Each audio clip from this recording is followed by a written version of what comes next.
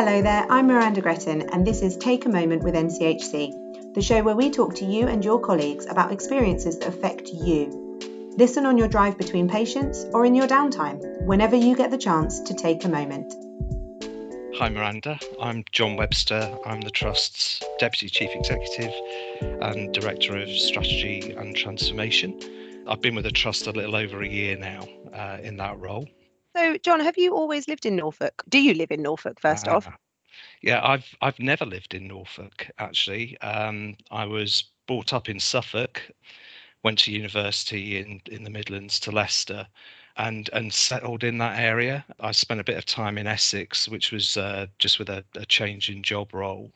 But I've lived in Stamford in Lincolnshire actually since 2003.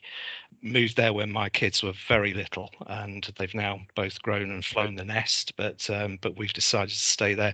So Stamford's lovely. So I think we kind of took a decision that I do a bit of travelling, if you like, for the different roles that I've had over the years, and just sort of settle the kids in one area really. So yeah, we've been there for nearly 20 years now. Beautiful place to live, but equally so's Norfolk. So all those places I was travelling into to work, probably Norfolk is my favourite of all of them actually. And I've worked in Hertfordshire and Bedfordshire and other such places, and in London as well. But yeah, Norfolk is lovely. But well, now that the kids have grown and flying off, it's a possibility in the future, I suppose, to think about moving. Absolutely. But no, I've never lived here. What was your very first job in an NHS setting?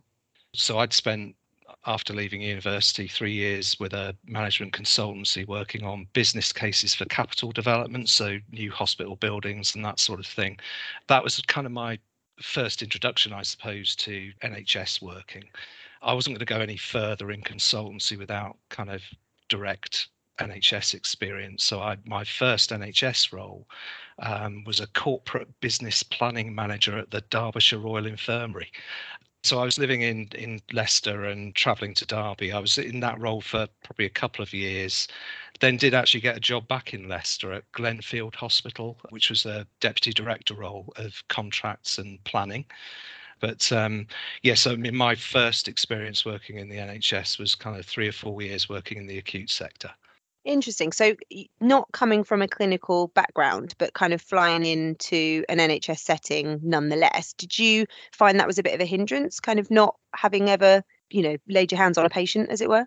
Not really. I mean, the kind of planning roles I was in, I suppose, were quite well defined. But I mean, for me, it was really important to understand the clinical operational side of the NHS trusts. And so a lot of time for me was spent with clinicians, sort of developing business plans.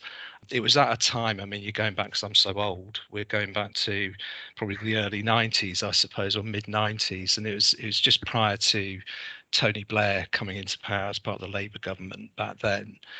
And that was actually a real shift in terms of emphasis for the NHS, and it was much more performance focused and managing waiting lists and how long you spent in A&E departments, which, we've had different flavors of government along the line, but actually those principles still hold. But that was kind of when it changed. So for me, in my roles, it's certainly early on in my career, a lot of time spent with clinicians, and that was enormously helpful because it's very difficult to have a conversation with a clinician if you don't understand a little bit about what they do, and actually you're not going to develop plans in isolation without sort of getting feedback from clinical staff. So it was brilliant for me because it wasn't a conscious decision really to enter the NHS. It just kind of happened. But actually I landed in 2 very good roles early on in my career, and gave me a real broad sort of knowledge and understanding of how the NHS works. Yeah, you're right. You can't really do any role in the NHS without having been and seen what's going on the coalface, as it were. So that must have been really helpful. Looking at your career to date then, what's the timeline from the Derby job coming into Norfolk? What was, like you say, you've been with the trust for a year. What were you doing just sort of prior to that? Prior to that, I was the Director of Strategic Commissioning for the Norfolk and Waveney CCG.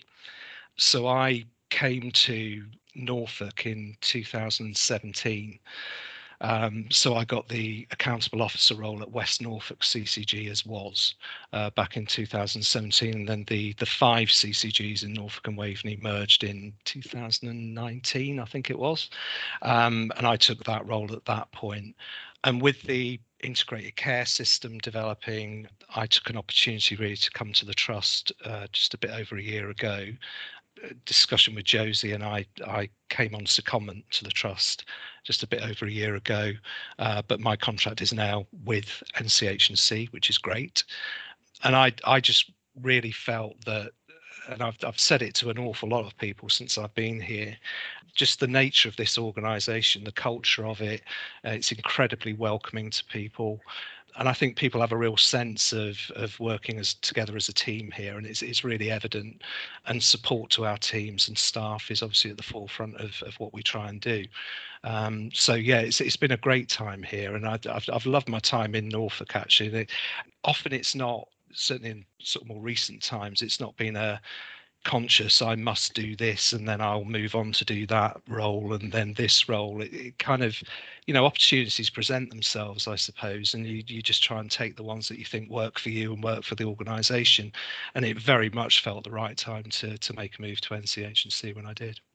Interesting. So given your experience with the CCG and us as a system across Norfolk and Waveney, I'm really interested to talk to you about that, because I think there's such a huge opportunity for collaboration there, and I personally feel that we don't tap into that maybe as much as we could. What are your thoughts on that? How do you see us working together more with the other organisations within the system? I think as the work around the integrated care system develops, I think there's a lot of willingness to collaborate. And I think, we are a collaborative organisation. We're an integrated organisation in terms of our position with NCC and social care and working across the different sectors. It's going to be quite a difficult transition, though. I don't think, it's very easy to say, oh, yes, let's collaborate on things. But actually, when it comes to the crunch, even within the system as it's designed, and it'll become operational from the 1st of July, we are still statutory organisations and we have statutory commitments to meet. And so I think some of the challenges we'll face is, I hate to root it all down to money, but sort of money conversations are going to be quite difficult, I think, in a system that is very financially challenged, has a lot of operational issues, and actually some of the recovery phase post-pandemic is going to be less than straightforward. And so, people will know sort of growth in waiting lists and that sort of thing, and how we're going to try and tackle those things together. My personal view is that I think we can offer more to our patients doing things together than we can as individual organisations just operating our own remit. And so part of my role is to actually think about how we develop those relationships across the rest of the system. There's a fair degree of trust that we need to build, and that's not just that organisations might not trust NCH&C at all, but we're not used to working in this kind of way. We are at the margins, but actually the whole principle of changing legislation around integrated care systems is that we formalise some of those collaborations together. So I think it's going to be quite challenging, but for me, I think it's a really exciting opportunity. Yeah, I agree. And I think in terms of, those sort of financial conversations, you're absolutely right. But I think there's also a piece about that, about learning. We do a lot of surveys. We're always interested to know what the outcome of those surveys are. And I know that staff sometimes feel that they're telling us what they want to change and then, nothing actually happens. So I wonder if there is a piece there about learning from the other organisations and trying to capture that and formalize those processes where we can sort of go out to other places, to the James Paget, to NNUH, and, see what they're doing really well and what can we take from that and implement here, and vice versa. I mean, I'm sure that we're leading in a lot of areas and we could kind of push that learning out. So that I think in terms of those collaborative conversations, that could be really interesting. I suppose it's just about how we facilitate that and whether that's an easy thing to do. I think it is quite straightforward to do, actually. I think one of the problems I think we faced in developing the system is that we've possibly given too much time to structures and how organizations might work together in a structural sense. as opposed to, are there some priorities that we could work on together that are clearly going to have benefit for our patients? I would much rather start a conversation and get on with it and do some stuff together, and try it out, test it. If it doesn't work, we haven't lost too much. We can redevelop our plans and work in different ways, rather than waiting for these structures to be formed that we all need to operate within. So I think we're making some headway in that. I mean, we've got some really exciting projects underway. I mean, one in North Norfolk, which is really great, working across community nursing and practice nursing, particularly around wound care and frailty, and the teams coming together very much as a single team, as opposed to a set of community nurses, a set of practice nurses. Things like that are not hugely transformational, but they're beginning the journey of thinking, how we're going to work together differently in the future, and that's really good. We're also doing some work currently actually with the Norfolk and Norwich and with the Queen Elizabeth Hospital in King's Lynn, sort of setting priorities really where we can work much more closely together across acute and community services, and not the traditional how can we more quickly get people out of an acute hospital bed and back to home or into one of our beds in the community. But just thinking about how we can combine our staff resource working in different ways. And all of this comes from the benefit for the patient as opposed to the benefit for the organisation. And our staff work in that way all the time. They build those relationships. I think what we're trying to do is just sort of formalise those a bit more, encourage them to develop a bit more. And this has never been about sort of structural mergers or any such sort of discussion. I know some of that has worried staff in the past as well at NCH&C. Is it going to be a takeover by another organisation? But for me, it's very much about what we can bring into the system in support of the system, how we can work differently going forward. Forget the structure. If they change in time. But actually, the principle for us is all centred around the patient and how we can improve the experience for them. That's really interesting. And I think you're right about it's building those relationships, and transformation it's a marathon, not a sprint, isn't it? I mean, it's never going to be an overnight thing. To transform something, whatever it is, it always is going to take time. It takes cultural change. There's a lot to it. Do you find that quite frustrating sometimes, the fact that can take a lot of time? Not that it takes a lot of time, but just that we progress it.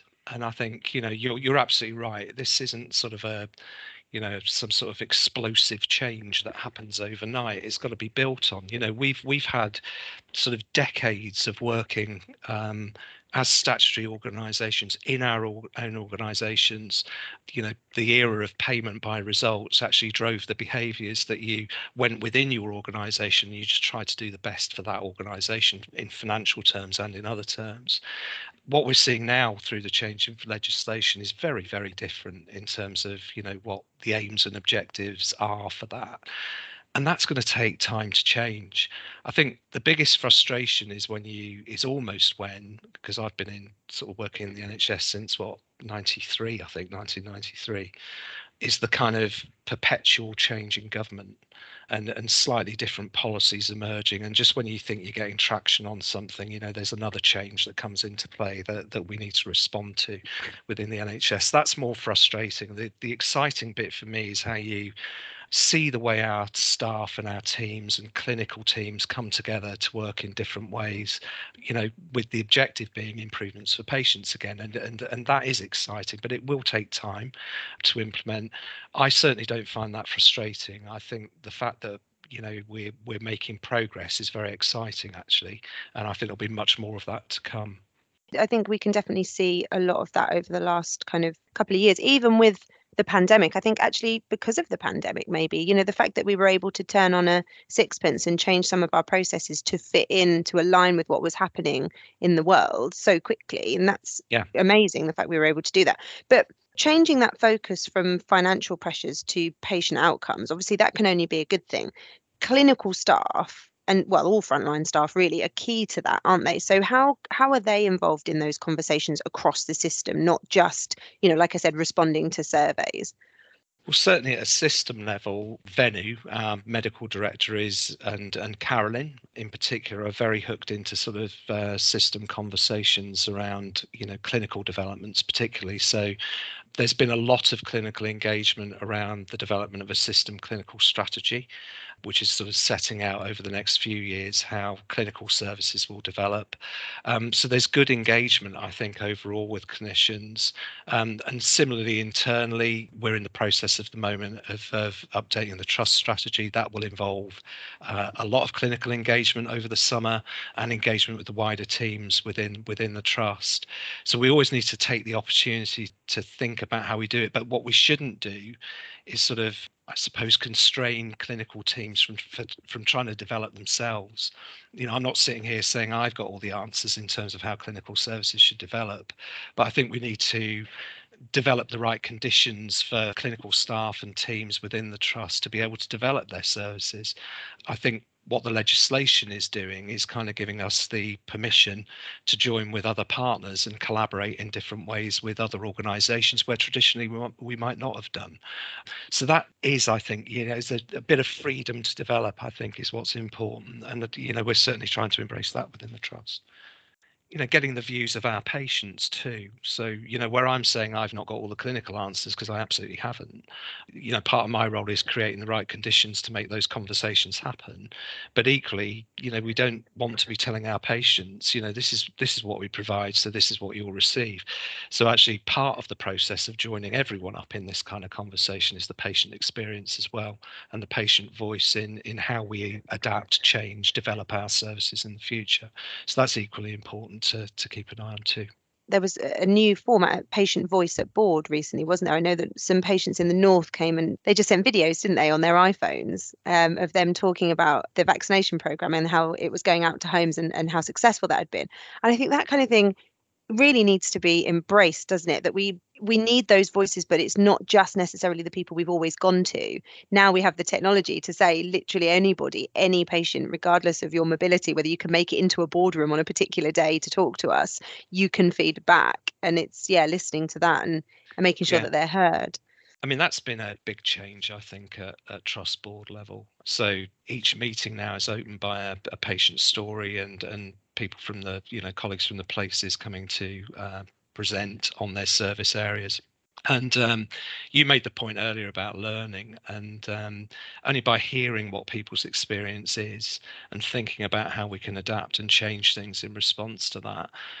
But actually the pandemic in many ways made that easier for us to accomplish, because you're right, it's just we could meet people, and we have done, in their own homes, and hearing from them around their experience. So it's very powerful in terms of and really welcomed at board that we get the patient voice and we get to understand their perception of our services. Why are you in a leadership role over just kind of getting on, coming in every day, doing your job and going home? Why did you want to become a leader? Why do you want to lead people? Why is it important that you help us through this period of transformation? So I suppose to start with, Miranda, I suppose it was never a conscious decision to be a leader, but leadership for me is all about people, and it's about people before the organizations. I love being with people. I'd sacrifice a promotion for working in a better job, if you know what I mean, that I like doing with people that I like working with. And I think some of it for me is we can get tied up in organizations about developing plans and strategies and stuff like that, but actually it's those relationships with people, supporting people to do their jobs, that actually gets the job done. So for me, I take a lot of pride actually in the relationships that I've developed across the system. I'm always conscious I need to move those relationships to a different level. So it's one about, we've talked a bit about building the trust, but it's now about making sure that we implement some things that are going to benefit our patients. I suppose my style is that if there is such a thing as a leadership style, but one that I'm really intent on listening to what can change. I've never pretended that I had all the answers, and I don't think that's the right thing to do at all. I think I mentioned a bit about kind of creating conditions and giving people support and freedom to develop things. And I think that is really important, I think, to teams, that they know that someone's got their back, if I can put it that way, and is there to sort of support them and bring them on.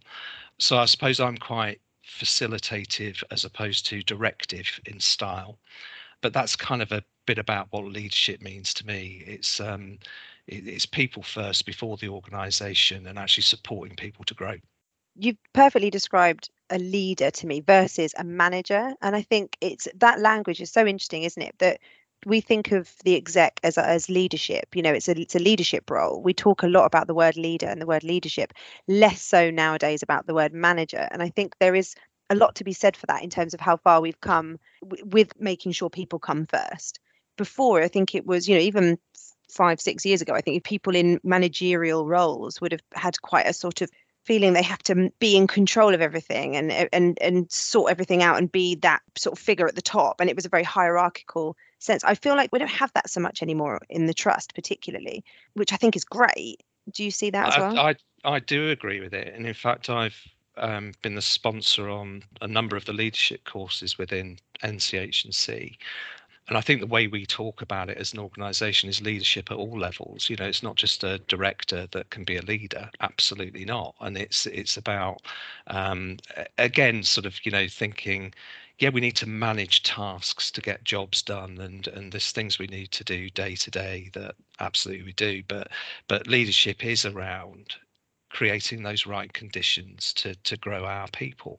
And that's true at every level of the organisation. So certainly beginning of my career, things were far more directive in terms of command and control, and you need to do. I think what excites me about the changes we're going through, we've talked about the legislation changes, is giving that bit of freedom to develop things across the system, and you can reflect that back from the system into our organisation and right down through it. I was just so impressed when I joined the trust about some of the programs that have been put in place for our teams. And I mean, I did the staff induction yesterday, trust induction yesterday, and we were talking about those programs that are available to all people when they join us, and people are really encouraged to join those programs as part of their own development and to grow themselves. And it's a really impressive approach, I think, in the trust. And I know that people value going on those courses, so and they take something from that and they grow themselves.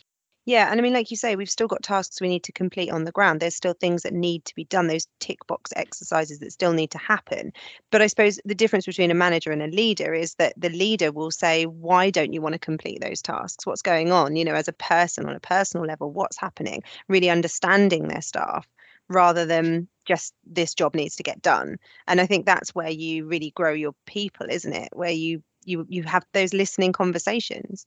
Do you think there's anything we could do within the trust to make those better in terms of kind of one-to-ones, PDRs? I think there's always areas where we can improve, certainly in terms of PDRs and the approach we take around appraisals and setting objectives. And there's always room for improvement. But I mean, I think I certainly see it across the trust that is kind of the approach that we take. So it is about developing our staff. I mean, I think as you were saying that, I was thinking you should never second guess what someone's going through either, and all that is part of building that relationship and understanding across the team sort of what people might be going through might be a reason for why a particular piece of work doesn't get completed or whatever. So it's not just jumping to conclusions, and you can only do that through regular contact. And I don't think there's necessarily a model that you can pull off the shelf and say that's how everyone should do it, but I think that kind of contact and sort of understanding, starting any one-to-one with how you're feeling as opposed to why haven't you done that piece of work, it's just to be encouraged, I think. Thank you for listening to Take a Moment with NCHC. If you've enjoyed this podcast, please visit the podcast intranet page to leave a comment and for details of our other episodes. You can also follow NCHC on all social media channels.